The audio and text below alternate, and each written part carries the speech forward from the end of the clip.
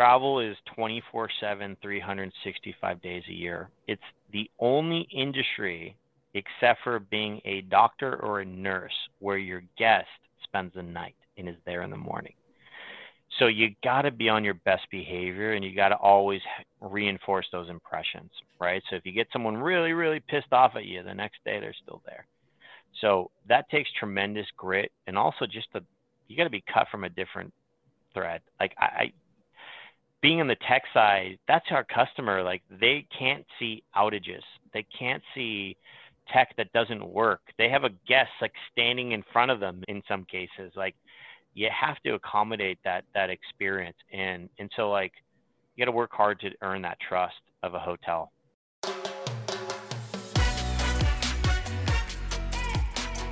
Welcome to the Hospitality Mentor Podcast. I'm your host, Steve Turk. Join me as we dive into the personal stories of some of the world's best hospitality professionals. We follow the journey of their ups, downs, and wild turns to find out what it truly takes to make it in the amazing world of hospitality.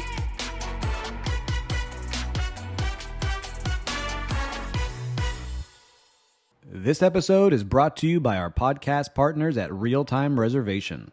Their inventory management system is best in class for hotels and resorts to manage their non-room inventory. The web-based application allows for creative upselling of overnight and daytime visitors with add-ons and pre-planned packages.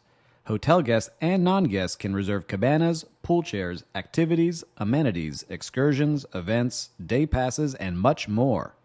The real-time reservation platform offers a fully integrated pre-arrival portal where guests are verified through the property management system. Guests can prepay for cabanas and activities through credit card integrations, which are then processed through point of sale. All of our listeners that might be interested in using real-time reservation are welcome to explore the demo at realtimereservation.com. Once again, that's realtimereservation.com. Well, welcome to another episode of the Hospitality Mentor Podcast. I'm excited. I've got Adam Harris, CEO of Cloudbeds, here today with us. Adam, thanks so much for joining us. Oh, Steve, thanks so much for having me. Well, Adam, I know that you're a busy guy and you've been in this industry for a while now, but I want to get started with, what was your first job in hospitality? Oh, I don't have the traditional stories that I'm sure many of your guests have talked about their experiences being like bartenders or doormen or bouncers or any of that stuff. But I got a funny one. So I worked for a real estate investor that bought and sold hotels, and because I was the lowest man on the totem pole, they asked me to be GM of a property one very popular weekend in a market that I won't name, just for keeping the story small. Yep. But anyway, I never GM'd a hotel in my entire life, so God bless those who can do 24/7, 365 days a year of that role. You guys have grit, and I salute you. But I got thrown into a very popular property that tended to have a lot of buyouts in a very popular travel destination for bachelor parties and bachelorette parties and, some fun things. And anyway, I show up on property, and I'm getting some snickers from some of the other staff members, but I'm not sure why. And I'm wearing a suit, and again, I'm trying to look the part. And I went up to go get my headset, and I get in the elevator, and the elevator door opens up, and there's two naked people and a third. And they're doing some things that I'm completely mortified and shocked by, as you can imagine. I'm like, what on earth are you doing? They're like, oh, we didn't know this was not allowed. I'm like, you're in the public space. And I just let the door close. And I turn around and I'm looking around. I'm like, what on earth is going on? And long story short, no one had told me that I was the GM of the night that a swingers party had rented out the whole property. And that's how I learned of that moment. And so quickly, my GMing ended the next morning when I realized I was way out of my league in that role. But it was quite the adventure. Well, that's a good first day.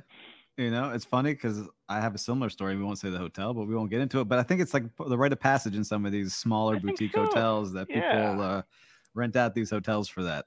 But let's get back on your story. So you had your night there. You worked with this company for a while. What were you doing for them? So I was on the acquisition side. So just on the finance, help sort of evaluate different properties, how we could put our concepts in there, So I really loved, that was my sort of first foray. I did investment banking, so I was pretty good with numbers, or at least analyzing numbers. And, Mm-hmm. whether you're investing in a business or you're investing in real estate, it's similar, right? There's a similar sort of mindset there. But I fell in love with lodging during that time. But even prior, I was my dad's road buddy. So anytime he would travel around the world and go talk in many different places, to be honest with you, like I think maybe 30 of the countries I visited were a result of trips and destinations that we took as a family, many times often around his work. I fell in love with the road. I really love this industry, and it's something where if we could be part of the tech that was the ground up foundation to making lodging professionals jobs easier so they can shift it towards a guest. Mm-hmm. Being that traveler, I was like, this is a win-win. I can be part of my favorite experience in the world, and then I can also try to transform an industry forward. That's what sort of originated and why Cloudbeds is here today, which has been fun, and I'm obviously happy to talk about what we do.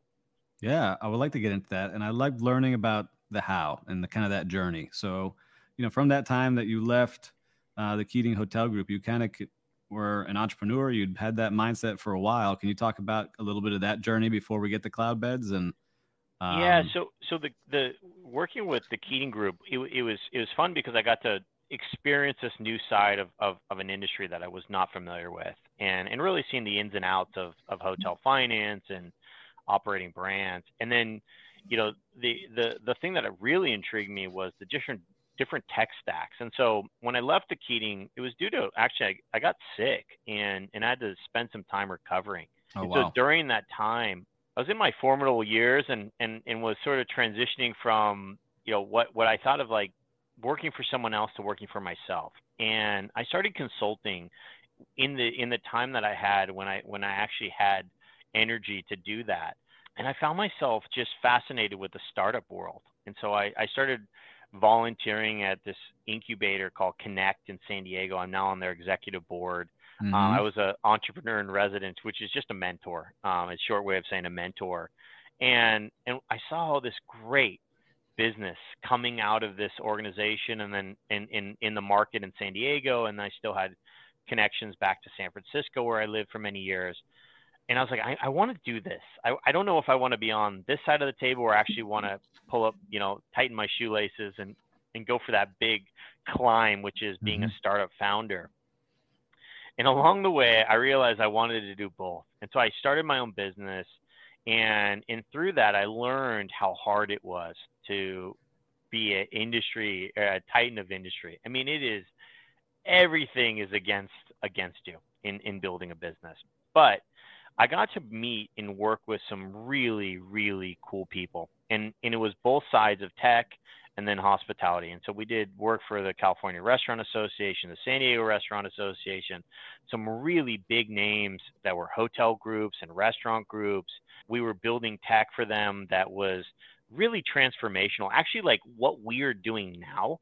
But we were like building sort of the foundations then. This was like 15 years ago, like trying to streamline the way hotels were found online.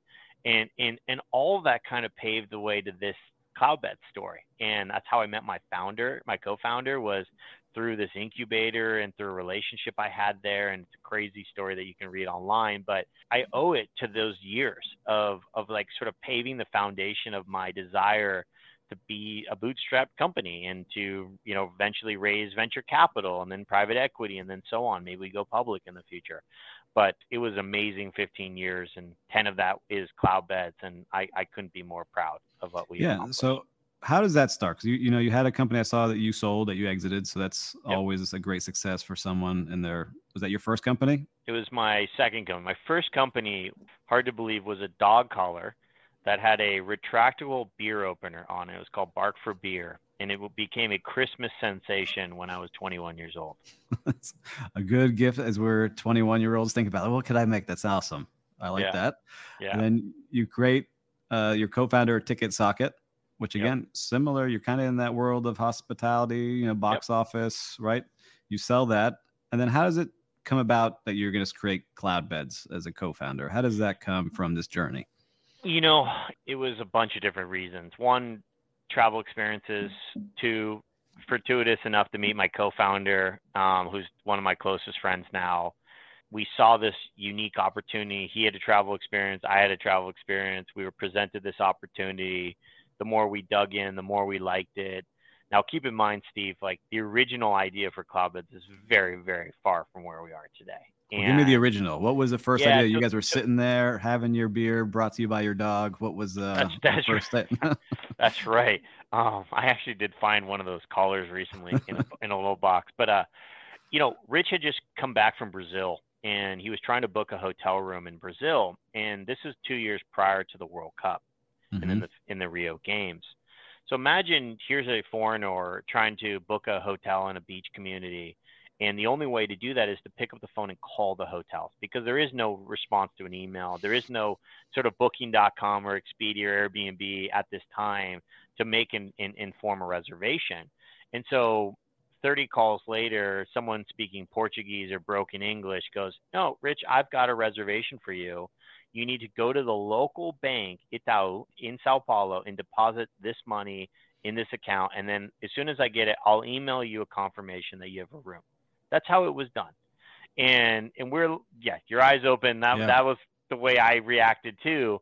But then I had a similar experience in Vietnam, and one of my best experiences in life too. And so despite the sort of back and forth and friction, it ended up being an amazing experience, amazing hotel stay, amazing travel buddy, and so on. And so what we realized was the Rio Games and the FIFA World Cup was going to bring 6-7 million people to Brazil, when on average 2 million visitors on a foreign basis comes to that country every year. They weren't set up to it. There was tons of inventory of hotel rooms, but they weren't digitalized. And so we thought, why not digitalize this? Why not make this place where you could go search for like hotels in Brazil, and it would like show every property, and you could filter down, and almost like Expedia, booking.com, Airbnb. We called it more of like a meta search, meaning we weren't going to be the originator. We were just going to be the first look and glance, and the consumer would be able to help sort of curate what they were looking for. And then it would bounce off to the place that would do the e-commerce. Lo and behold, what we realized was none of these hotels had any of the digital tools that most hotels have today to actually give us that inventory saying, yes, I have rooms, or no, I don't. And this is the price, or no. And so we built that. We started building like the back office stuff first to then initially make the consumer side. And we never got to the consumer side. So the original idea that we had raised money on never actually happened, because we got so busy on the SaaS side of their back office. And then, 10 years later, we've now completed the entire journey. So, guests are booking through us, guests are checking in through us, guests are leaving feedback through our properties and our technology.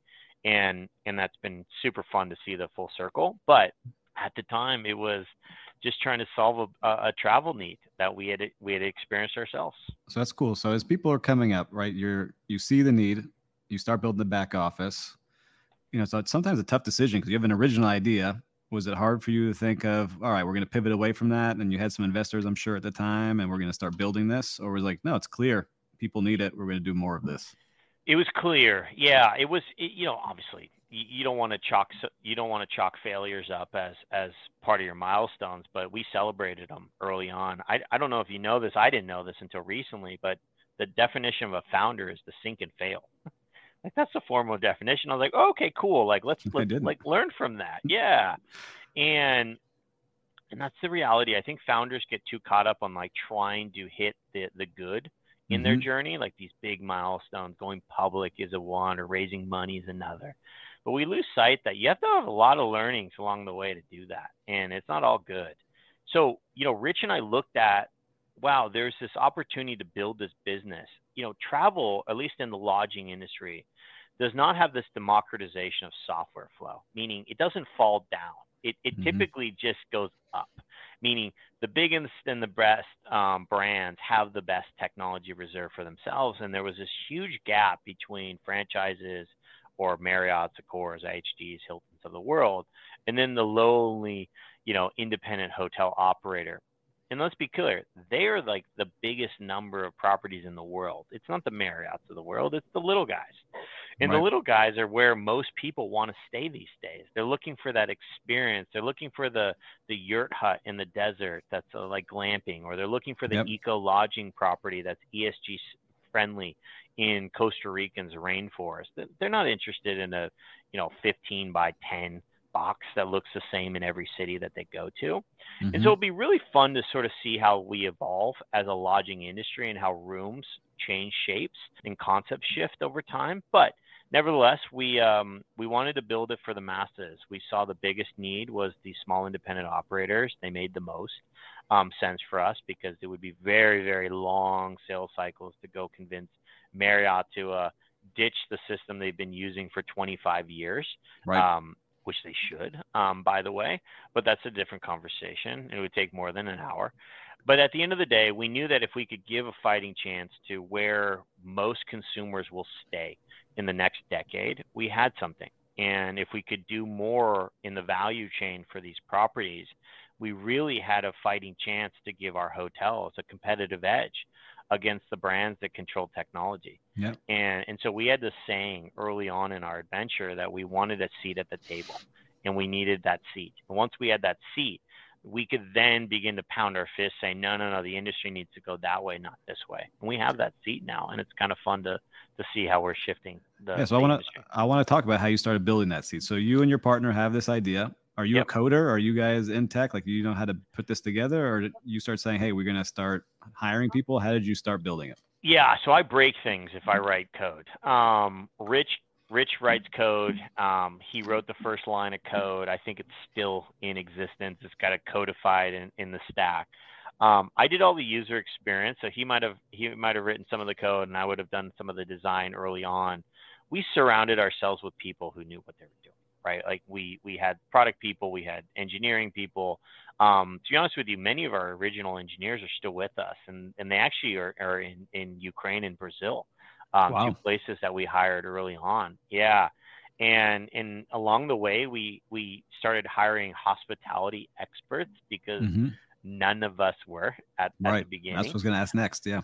Yep. And they brought in their ideas. Rafa, who's our VP or SVP of sales now, has so much experience in lodging, and some of our early coaches had tons of experience in being front desk operators or back office operators or whatnot. And it was sort of an amalgamation of all these, experiences that came to table. And we had this belief system that if you're going to reinvent a spark plug, you don't just put 10 spark plug engineers in a room. You're just going to get a spark plug. Like, it might have a little bit different shade of color, but what you should do is put one spark plug engineer and then a bunch of different engineers from a bunch of different walks of life. That's how you're going to get innovation. So the fact that we were outsiders meant we didn't have blinders on. We actually could come in and understand that there was form and function, but then we could reevaluate how form and function needed to happen inside a property. So for us, like, there are 36 different touch points across 3 devices in 34 days to book a hotel room today. That's the normal. That's crazy, right, Steve? That's like, crazy. I didn't realize that step. Even in 2022, like 34 days to book a hotel room across 3 devices. That's insane, in my opinion. But 36 different interactions. That was what we thought was broken. And so we wanted to take steps away from the front desk team. We wanted them not to be pounding keys. Like, I don't know why hotels have queues anymore. I should be able to go straight to my room. And for the very first time staying in a Marriott property, I was able to do that. Very first time this last week. It was really a breath of fresh air. You're like, whoa, what happened here? This is weird. Yeah, exactly. I was kind of like shocked that I didn't have to go to the front desk. Now, what I think is COVID became this shift. COVID really accelerated the sort of need to adopt digital technology. I was a little disappointed that plexiglass was the contactless experience for a while there. I stood behind a lot of those. Yeah. And so, like, look, it takes time. There's decades of infrastructure that needs to be modernized to ultimately bring us to where the consumer really wants us to get to. But we're starting to chip away. So anyway, long story short, we surrounded ourselves with people who were visionaries, who had been behind Micros and Opera and had used them extensively and just thought, good Lord, these things are crazy old and crazy complicated, even if it's their cloud enabled version. We are an industry of antiquated tech. We are an industry that daisy chains 15 different systems together to accomplish something as simple as a person coming in and leaving a hotel room. And if you look at all that complexity, it's really just a matter of decades and decades of lack of technology investments in our industry, unfortunately.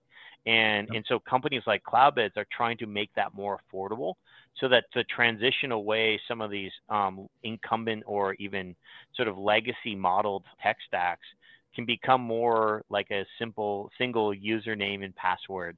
And that unlocks, future in gains for your property. So, you've talked about a couple of things here, and I want to bring it back to, not the beginning, but you started adding properties, like you mentioned, like you're going after some of the mom and pop places because it's easier for them to transition. But it's a bigger deal to get a big hotel to leave that Opera or their antiquated, systems that they've been using for 25 years, 30 years, because that's what they're used to. So do you remember the first one that you were like, wow, we got this one. We made it happen on this big one. Like, this is the one. So I'm trying to think of like that moment. I remember when we got like our first sort of bigger contract and we celebrated it. And the reality is it was a milestone in the sense that we had bitten off for that hotel their biggest pain points, but there was more opportunity to go further in the sort of value chain. It was a property in Brazil, and then it was subsequently a property group in Thailand. They left Oracle or Opera in all cases, and I remember the owner talking to me about how it was like open heart surgery to make this decision. Right. That was how they described it. But then afterwards, he and she said, "Man, it took like 2 days to train our entire staff, and normally would have taken 6 weeks to do just that." Can you give the listener a breakdown, like, for someone who's not in the industry, maybe like a fifth grade level breakdown of why it would be like that? Why is it so scary? Oh my God. Imagine Windows 95 versus Windows whatever we're on or Mac OS today, right? Like that's the comparison between the systems. It's just the user experience is like you hit a button and then it goes to a next window and then you hit another button and you keep going. So like to check someone in one of those platforms takes like 7 minutes. I mean, don't hold me to that number, but it hyperbolically, it takes forever. That's why when you sit in front of a queue checking into a hotel and people are banging away at keyboards, like there's a reason. Just look in the reflection of their eyeglasses. You'll understand why.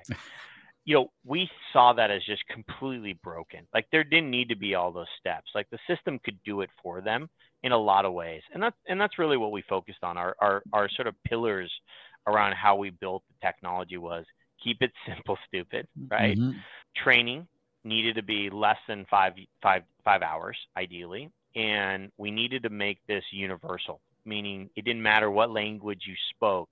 You could be able to look at the user experience and understand how to operate it. Because even though English is sort of the language of standard in the world because it's becoming dominant, you have this sort of local hospitality experiences in Thailand and in Europe and so on, where there's just a different language spoken. So we needed to make sure that we were as global as possible along the way. And, keep in mind, like travel is plagued by a couple things. One is, the U.S. I'm just going to pick on the U.S. because we both are here in the U.S. Immigration actually solves a lot of our labor shortages right now. So like if we actually relaxed immigration, and it doesn't matter what side of the coin you're on, if we need to fill jobs because that makes our lives easier as a population, there's a population that would come here and work, hotel jobs right now. So 350,000 jobs in U.S. hotels alone are not being filled. That's why restaurants are not open on properties. That's why they're not changing sheets and bath towels as frequently, because there's just no staff. I mean, even baggage handlers at airports, they're losing your bags because they don't have enough people to do it right now. So travel is painful. And if we can sort of free up labor and get them back into hotels, I'm a huge advocate for that, because I think that will make all of our travel experiences better. But even before we had labor shortages, the average hotel saw 50% turnover of staff every year. 50%. That's insane. That means you're constantly training people into your ecosystem. And if you think about this, the tech stacks that I was kind of poking fun at before, I mean, imagine if you're like just learning a step of checking in, it takes 7 minutes. Like there's a lot of institutional training there that has to go into. And then there's SOPs of hotels. Did you ask for their name? Like, did you look up their loyalty? And so you add all those things into the mixture. No wonder it takes 6 weeks to train them. You know, we can do it in less than 5 hours right now. We have a whole university that's self-service. Like we truly have digitalized micro learning. And that's why it's so easy for us to onboard properties, because we take that huge pain away. So the other thing, Steve, is, you know, the average hotel has 14 stacks, 14 different tools to run their business. Imagine then having to go learn a bunch of different systems depending on your function of your job. Again, that seems crazy to us. And so we've shrunk that down into one, and it makes it a lot easier. And a lot of the steps that are duplicated across all those stacks are no longer needed. It's just you do it one place and it happens behind the scenes in all those other ones. So it's been really fun to hear how far we've come, but also the same experiences that hotels, when we first moved them off some of those incumbent systems 10 years ago or 7 years ago when we commercialized, to today are the same reactions that we're having today. Even though we've transitioned 7 years, it's the same feeling, like, oh my God, thank God. Like, I don't know how I even lived like that. So thank you, Cloudbeds, for being who you are. We'll take a little bit different track here than I normally do. You have all these companies that I've worked in, like the Mandarin Orientals and the Lowe's and all these places that are still using Micros and Oracle stuff. Why can they not change? What do you think that's all about? Ooh, finally we have time. Couple reasons. One is, wow, my voice really went high there. So hospitality schools still train on these incumbent systems, right? That's changing. So Cloudbeds has a Horizon program, which we're really excited about. We're giving our software away to hotel schools. Did you go to hotels? I think you got a master's. I went to Florida State University, so I went there, and then I got some training in Cornell as well. There you go. So 2 of the best schools in the country for hospitality. Both of them still train on Oracle and Opera. EHL, #1 university in Europe, now trains Cloudbeds, right?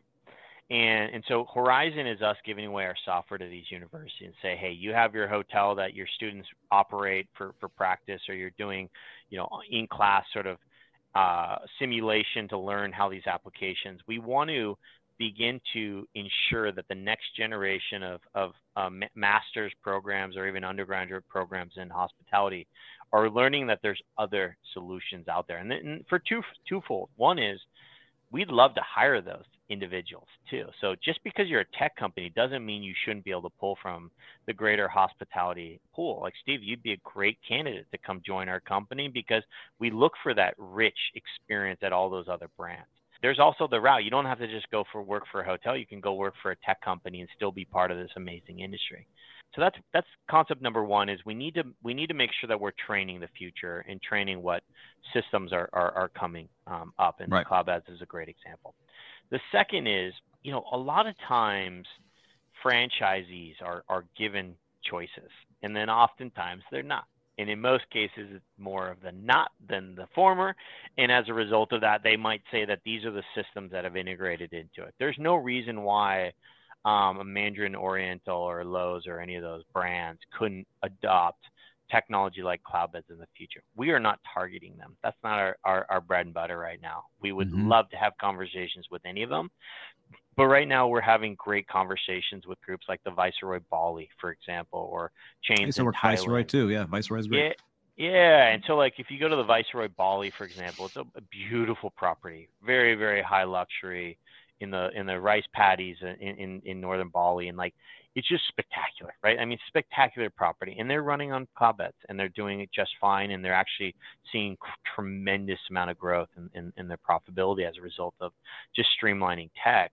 We have so many little examples of there. I can't even like get into, like we could just take a tour of the world. And that to me is special because I know I can always come back to those bigger brands and help them try to digitalize their experience. I mean, loyalty is very important to big brands. Like Bonvoy is incredibly valuable as an asset, and Hilton Honors and so on. And so, like, if you look at some of the needs that these bigger brands want to own and control, they're never going to give up that guest experience side of it, which I get, because that's their relationship with their traveler. But, you know, as we do more and more for our hotel owners, we will sort of transition ourselves into the value chain, which will make the guest experience better. And so over time, really what we're trying to do is not disrupt the hotel landscape of tech. What we're trying to do is streamline it for the guest, because that's your livelihood. You need the guest to be happy. You need them to pay you more.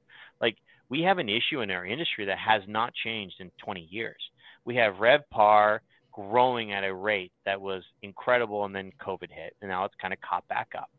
But the gross operating profit is widening, right? So meaning we're seeing this issue of profitability in hotels. Things just cost more money to run.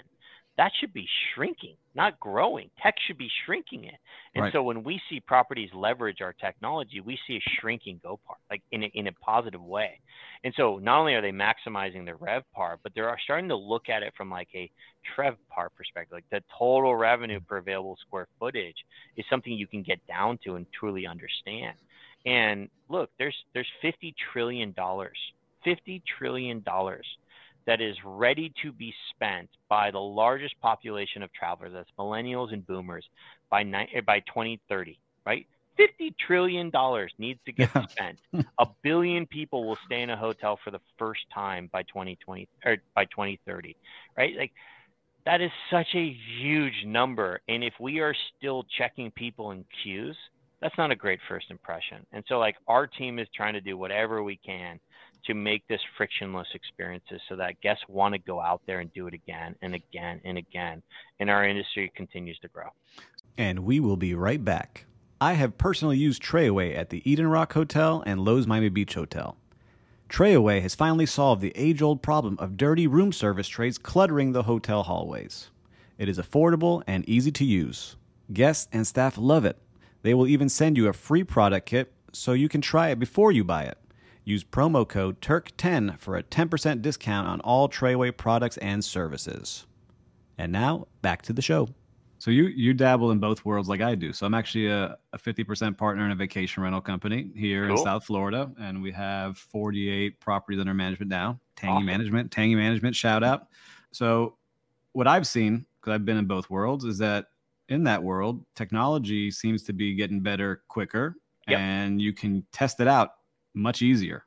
And guests are now traveling more that way, so they're getting used to that experience. So like you said, I don't have to wait in line. I can text the host if I need something. You know, there's things on property that save on cost. We can make sure everyone's safe.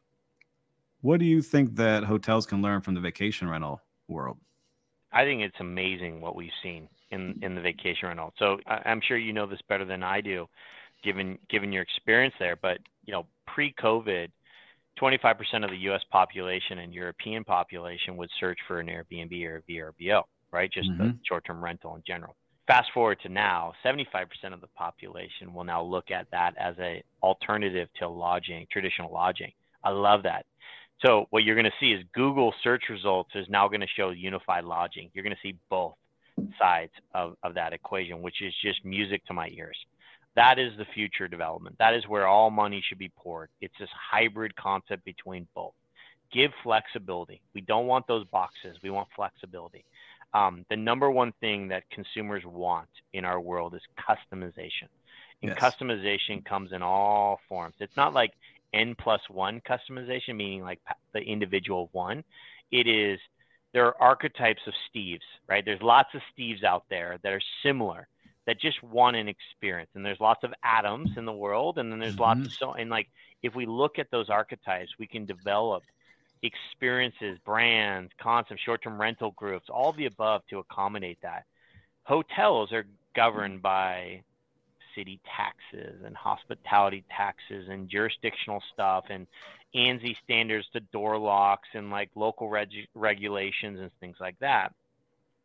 Smart locks and the vacation rentals weren't. right? And so like there's this sort of professionalization that we're starting to see in short-term rentals, and I know there's a lot of people voicing that. Steve Milo, for example, is very vocal in the world. I just met him this past week. Yep. Yeah, and he's a great human being. And you have the Guesty team, and you have the Inhabit Q team, and you have all these groups out there that are advocating that we need jurisdictional control over short-term rentals. You should get a license, you should operate under a license, and you should pay your taxes and do all the same things that hotels do and need. But we need to put the guest safety as priority number one. That doesn't mean you should remove supply from a market. I'm not an advocate of that. I think you should be able to open and operate a property management company if you see fit, and I don't think you should have to fight to get a license. But nevertheless, there's controls there, but those controls are really bringing a professionalization and experience. Hotels have been reluctant because they have a door lock issue, right? They don't have one door lock you got to change. They have like 350, and they're like $299. So like that's a huge capital outlay just to provide a digital check-in. And so over time, if you take the 2.5 million keys that Marriott eventually is going to have to digitalize. I mean, that's nearly $1 billion. I know it's not $1 billion, but like the retraining of their staff on how to use them, like the maintenance around that, like all the costs will be billions of dollars in opportunity. And so is there ways to sort of get to the middle ground sooner? Yeah, maybe it's a kiosk that you can go and scan your ID and it spits out your key instead of having to be in a queue. I don't know, but like I think we'll get there. But obviously the short-term rentals, we're paving the way and creating great experiences for the guest. Let's be clear, they're broken too. Sometimes it doesn't always work.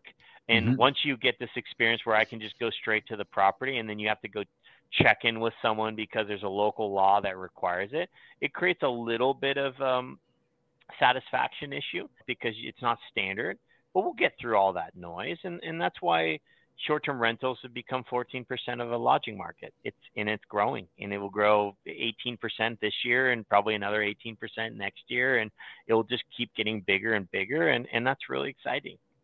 No, I'm excited about it. And I can't wait till I got back into it because I won't say the company, but I stayed with one that was supposed to be very good. We paid a ton of money to be there, and it went awful.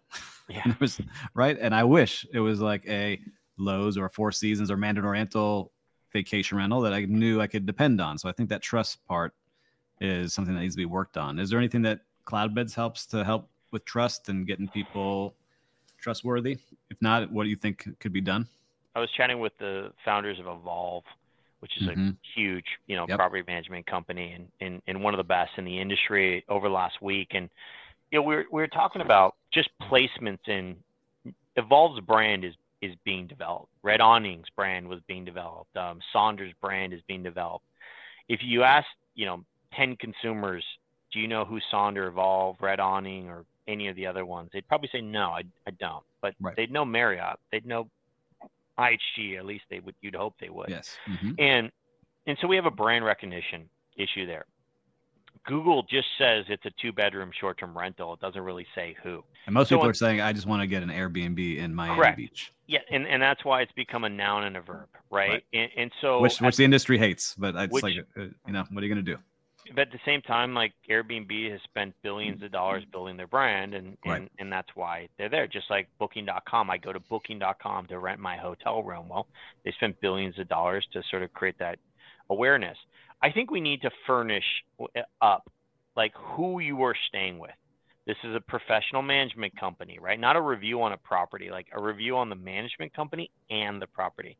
Because location obviously matters, amenity obviously matters, same thing with the hotel. But like you should be able to understand that you're staying with a company and you're staying at a location, and those two get factored into the next guest that is staying. Steve, you probably might have dodged a bullet with a group that was high luxury and you paid a lot of money if you understood that, yeah, maybe the location was amazing, but the management company and all the things that their promises were left you a little bit unhappy about. So, hotels have the same dynamic. You will see lots of hotel options, and you have to sort of, what's a 2-star, what's a 5-star, what's a 3-star. I think the more transparency we can bring to this industry, the better. and the more times that we can sort of create understanding of what you're really getting to the consumer, the better. But we need to standardize experience as much as possible. And that's going to be a little bit of a roller coaster until short-term rentals are at par with hotels and treated equally. And we're all trying to do our best there. Are you starting to see it mesh anywhere in your business? Oh, yeah, absolutely. I mean, we have property groups that own boutique hotels, and then we'll have some cabins or campgrounds around. And so you get this sort of combination of both. And to be honest with you, I love those brands. Yeah, I think it's very cool. It's funny. The call before I had this was a term I hadn't heard, but I love it now, called outdoor hospitality, right? It's like a glamping company. And I was like, wow, that's a whole new world. And it would be awesome. Like, I haven't been, but if I could depend on someone that was like a hotel I knew about to make sure I had a good time, I would try it out. So I'm happy to hear that you're seeing that happening more and more. I was going to say, so what are you seeing now that's exciting you the most in hospitality? Because you get to see such a wide swath of different companies. What are you seeing now that you're like, wow, that's very cool. I love seeing this. So, I obviously love some of the brands that you've had the privilege of working at. And, I'll even though I spent majority of my time with the stomach flu on my honeymoon at the St. Regis, while my wife got to experience it, I became very good friends with a chameleon inside my bathroom because I was so sick but there was a little lizard that was like living at the top. Where was it? Punta Mita, St. Regis Punta Mita. Now, WhatsApping my concierge to bring me soup and crackers was my highlight of my trip, but there's no reason why that same experience can't be brought down to every hotel in the world. Like I shouldn't have to touch the phone or touch the clicker in a hotel room. It's just gross, to be honest with you. Yep. And I'd rather just be able to use my devices to interact with the property. So the whole guest journey should be really better optimized for, mobile, for my device, my experience. And that's really just following the fact that, the average graduating senior from high school this past year had an iPhone their entire life, basically, right? So that device is like a little supercomputer, and in the interactions, like if I want to listen to music, I can click Spotify and boom, that's the song that I choose in real time. Netflix, Amazon Prime, HBO Max, all those things are digitalizing on demand.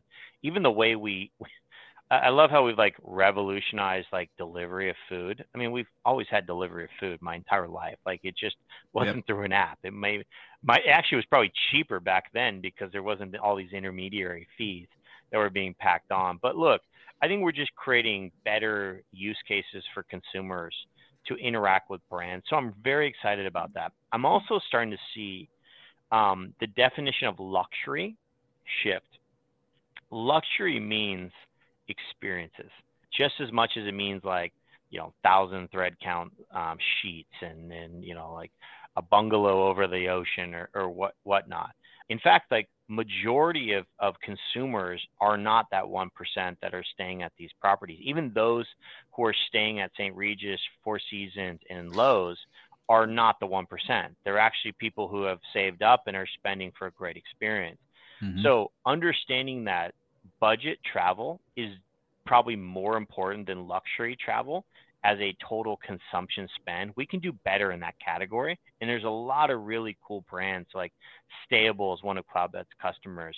They're doing like longer term stay, and the properties are spectacular all through South Florida and growing rapidly. And they're seeing great profit because it's the convenience of like digitalization where they're like, you check in through a phone and you walk to your room and you can like expand and you can get amenities, you can get groceries in your room and do all the conveniences of like high touch, but there's no one on site. It's like fully operationalized due to tech. It's a beautiful concept. And so like you're going to see more groups like that sort of solving the budget travel, which is again the most popular in terms of number of heads in beds in the course of the year. I'm really excited about that. And then the third thing is I'm really excited about ESG. Just like, look, we have climate change. If you're not on that side of the coin that believes it, I don't know how to help you. But like climate's a real big issue here in the world. Like we are leaving a generation, a planet that will be warmer. So the more we can look at carbon footprint as a industry, it doesn't mean we change travel. Like we just conform to like real problems. Like I'm not a king at my home. My wife does not change the sheets, nor do I change the sheets every single night. I don't wash my towels every single night. My wife and I joke about that. We're lucky if we do it every week, right? Like in the reality, we're not dirty people either. So like the changing experiences inside a hotel should be for the better. Like I'd love to see cartons of water, not bottles of water, right? Even if it's recycled. I'd love to see, new ways of like saving water for like the overall property, like just being mindful of like the vegetation that's planted around a hotel, the sheets, how they're made. Maybe they're bamboo, which is a very fast growing material, and they're softer than, other forms of cotton. Like we can just be better as an industry so that we can leave our planet to a generation in better than when we got it. And so ESG is so early. There's some really cool companies doing some really exciting things there. And I just think we all can do our parts. Oh, I love it. I love that part too. We just had David Aria. He's a GM of Six Senses Ibiza. He gave us the whole rundown on the podcast of what they're doing on their property. And you can't even work with the property as a vendor if you don't have some kind of sustainable practice. I love it. That's amazing. So it's great. Interesting to see what's going on, but I'm on that with you. I'm in the heart of Miami. As I look out my office window here, I'm on the bay, which floods now more often than not. So I'm excited about that. And so let's get back to Cloudbeds now. Okay. We've kind of got the whole story of how you started, how you were growing. But where do you see things going now in the next, I don't say 5 years, I hate that, but the next year or two? Like what is on the horizon for you all? Oh, a lot. We're obviously in a very interesting macroeconomic landscape. So super mindful that the world is changing due to inflation, because of war, because of COVID, and that's going to be challenging for some parts of the world when it comes to travel. I personally am on the sort of bullish side of the coin, where I think we're counter-cyclical. I think we're going to see pent-up demand. I hate the term revenge travel, but like I just think revenge travel is going to continue in new forms. Like Asian markets are really complicated. You saw Congress in China, continue their locked-in policy around COVID. Xi taking a third term. I think that gets relaxed. There's 300 million Chinese that want to go out and travel right now. They've been locked down for 2 years. That's a huge amount of money that will pour into Europe, US, and in other parts of the world, which is really, really good. We need that. That will actually counterbalance the lack of demand from business travel in most parts of the world, and that will get us to 2019 levels across the globe. So that's super exciting. I think that happens in Q1 of next year. I think Europe is going to have a little bit of up and down.